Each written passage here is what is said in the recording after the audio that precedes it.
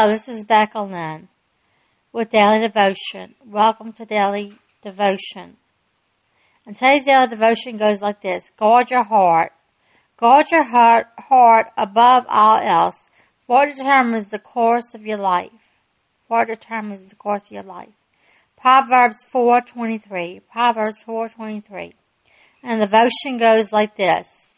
Do you find your thoughts drawn towards negativity or your words coming out less than kind? Your heart may need some work.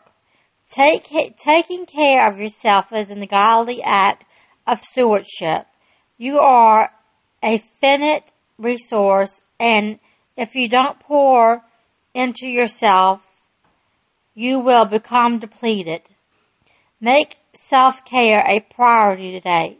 And this is Becca Lynn with Daily Devotion AM. Talk to you later. Have a nice day. See you later. Bye.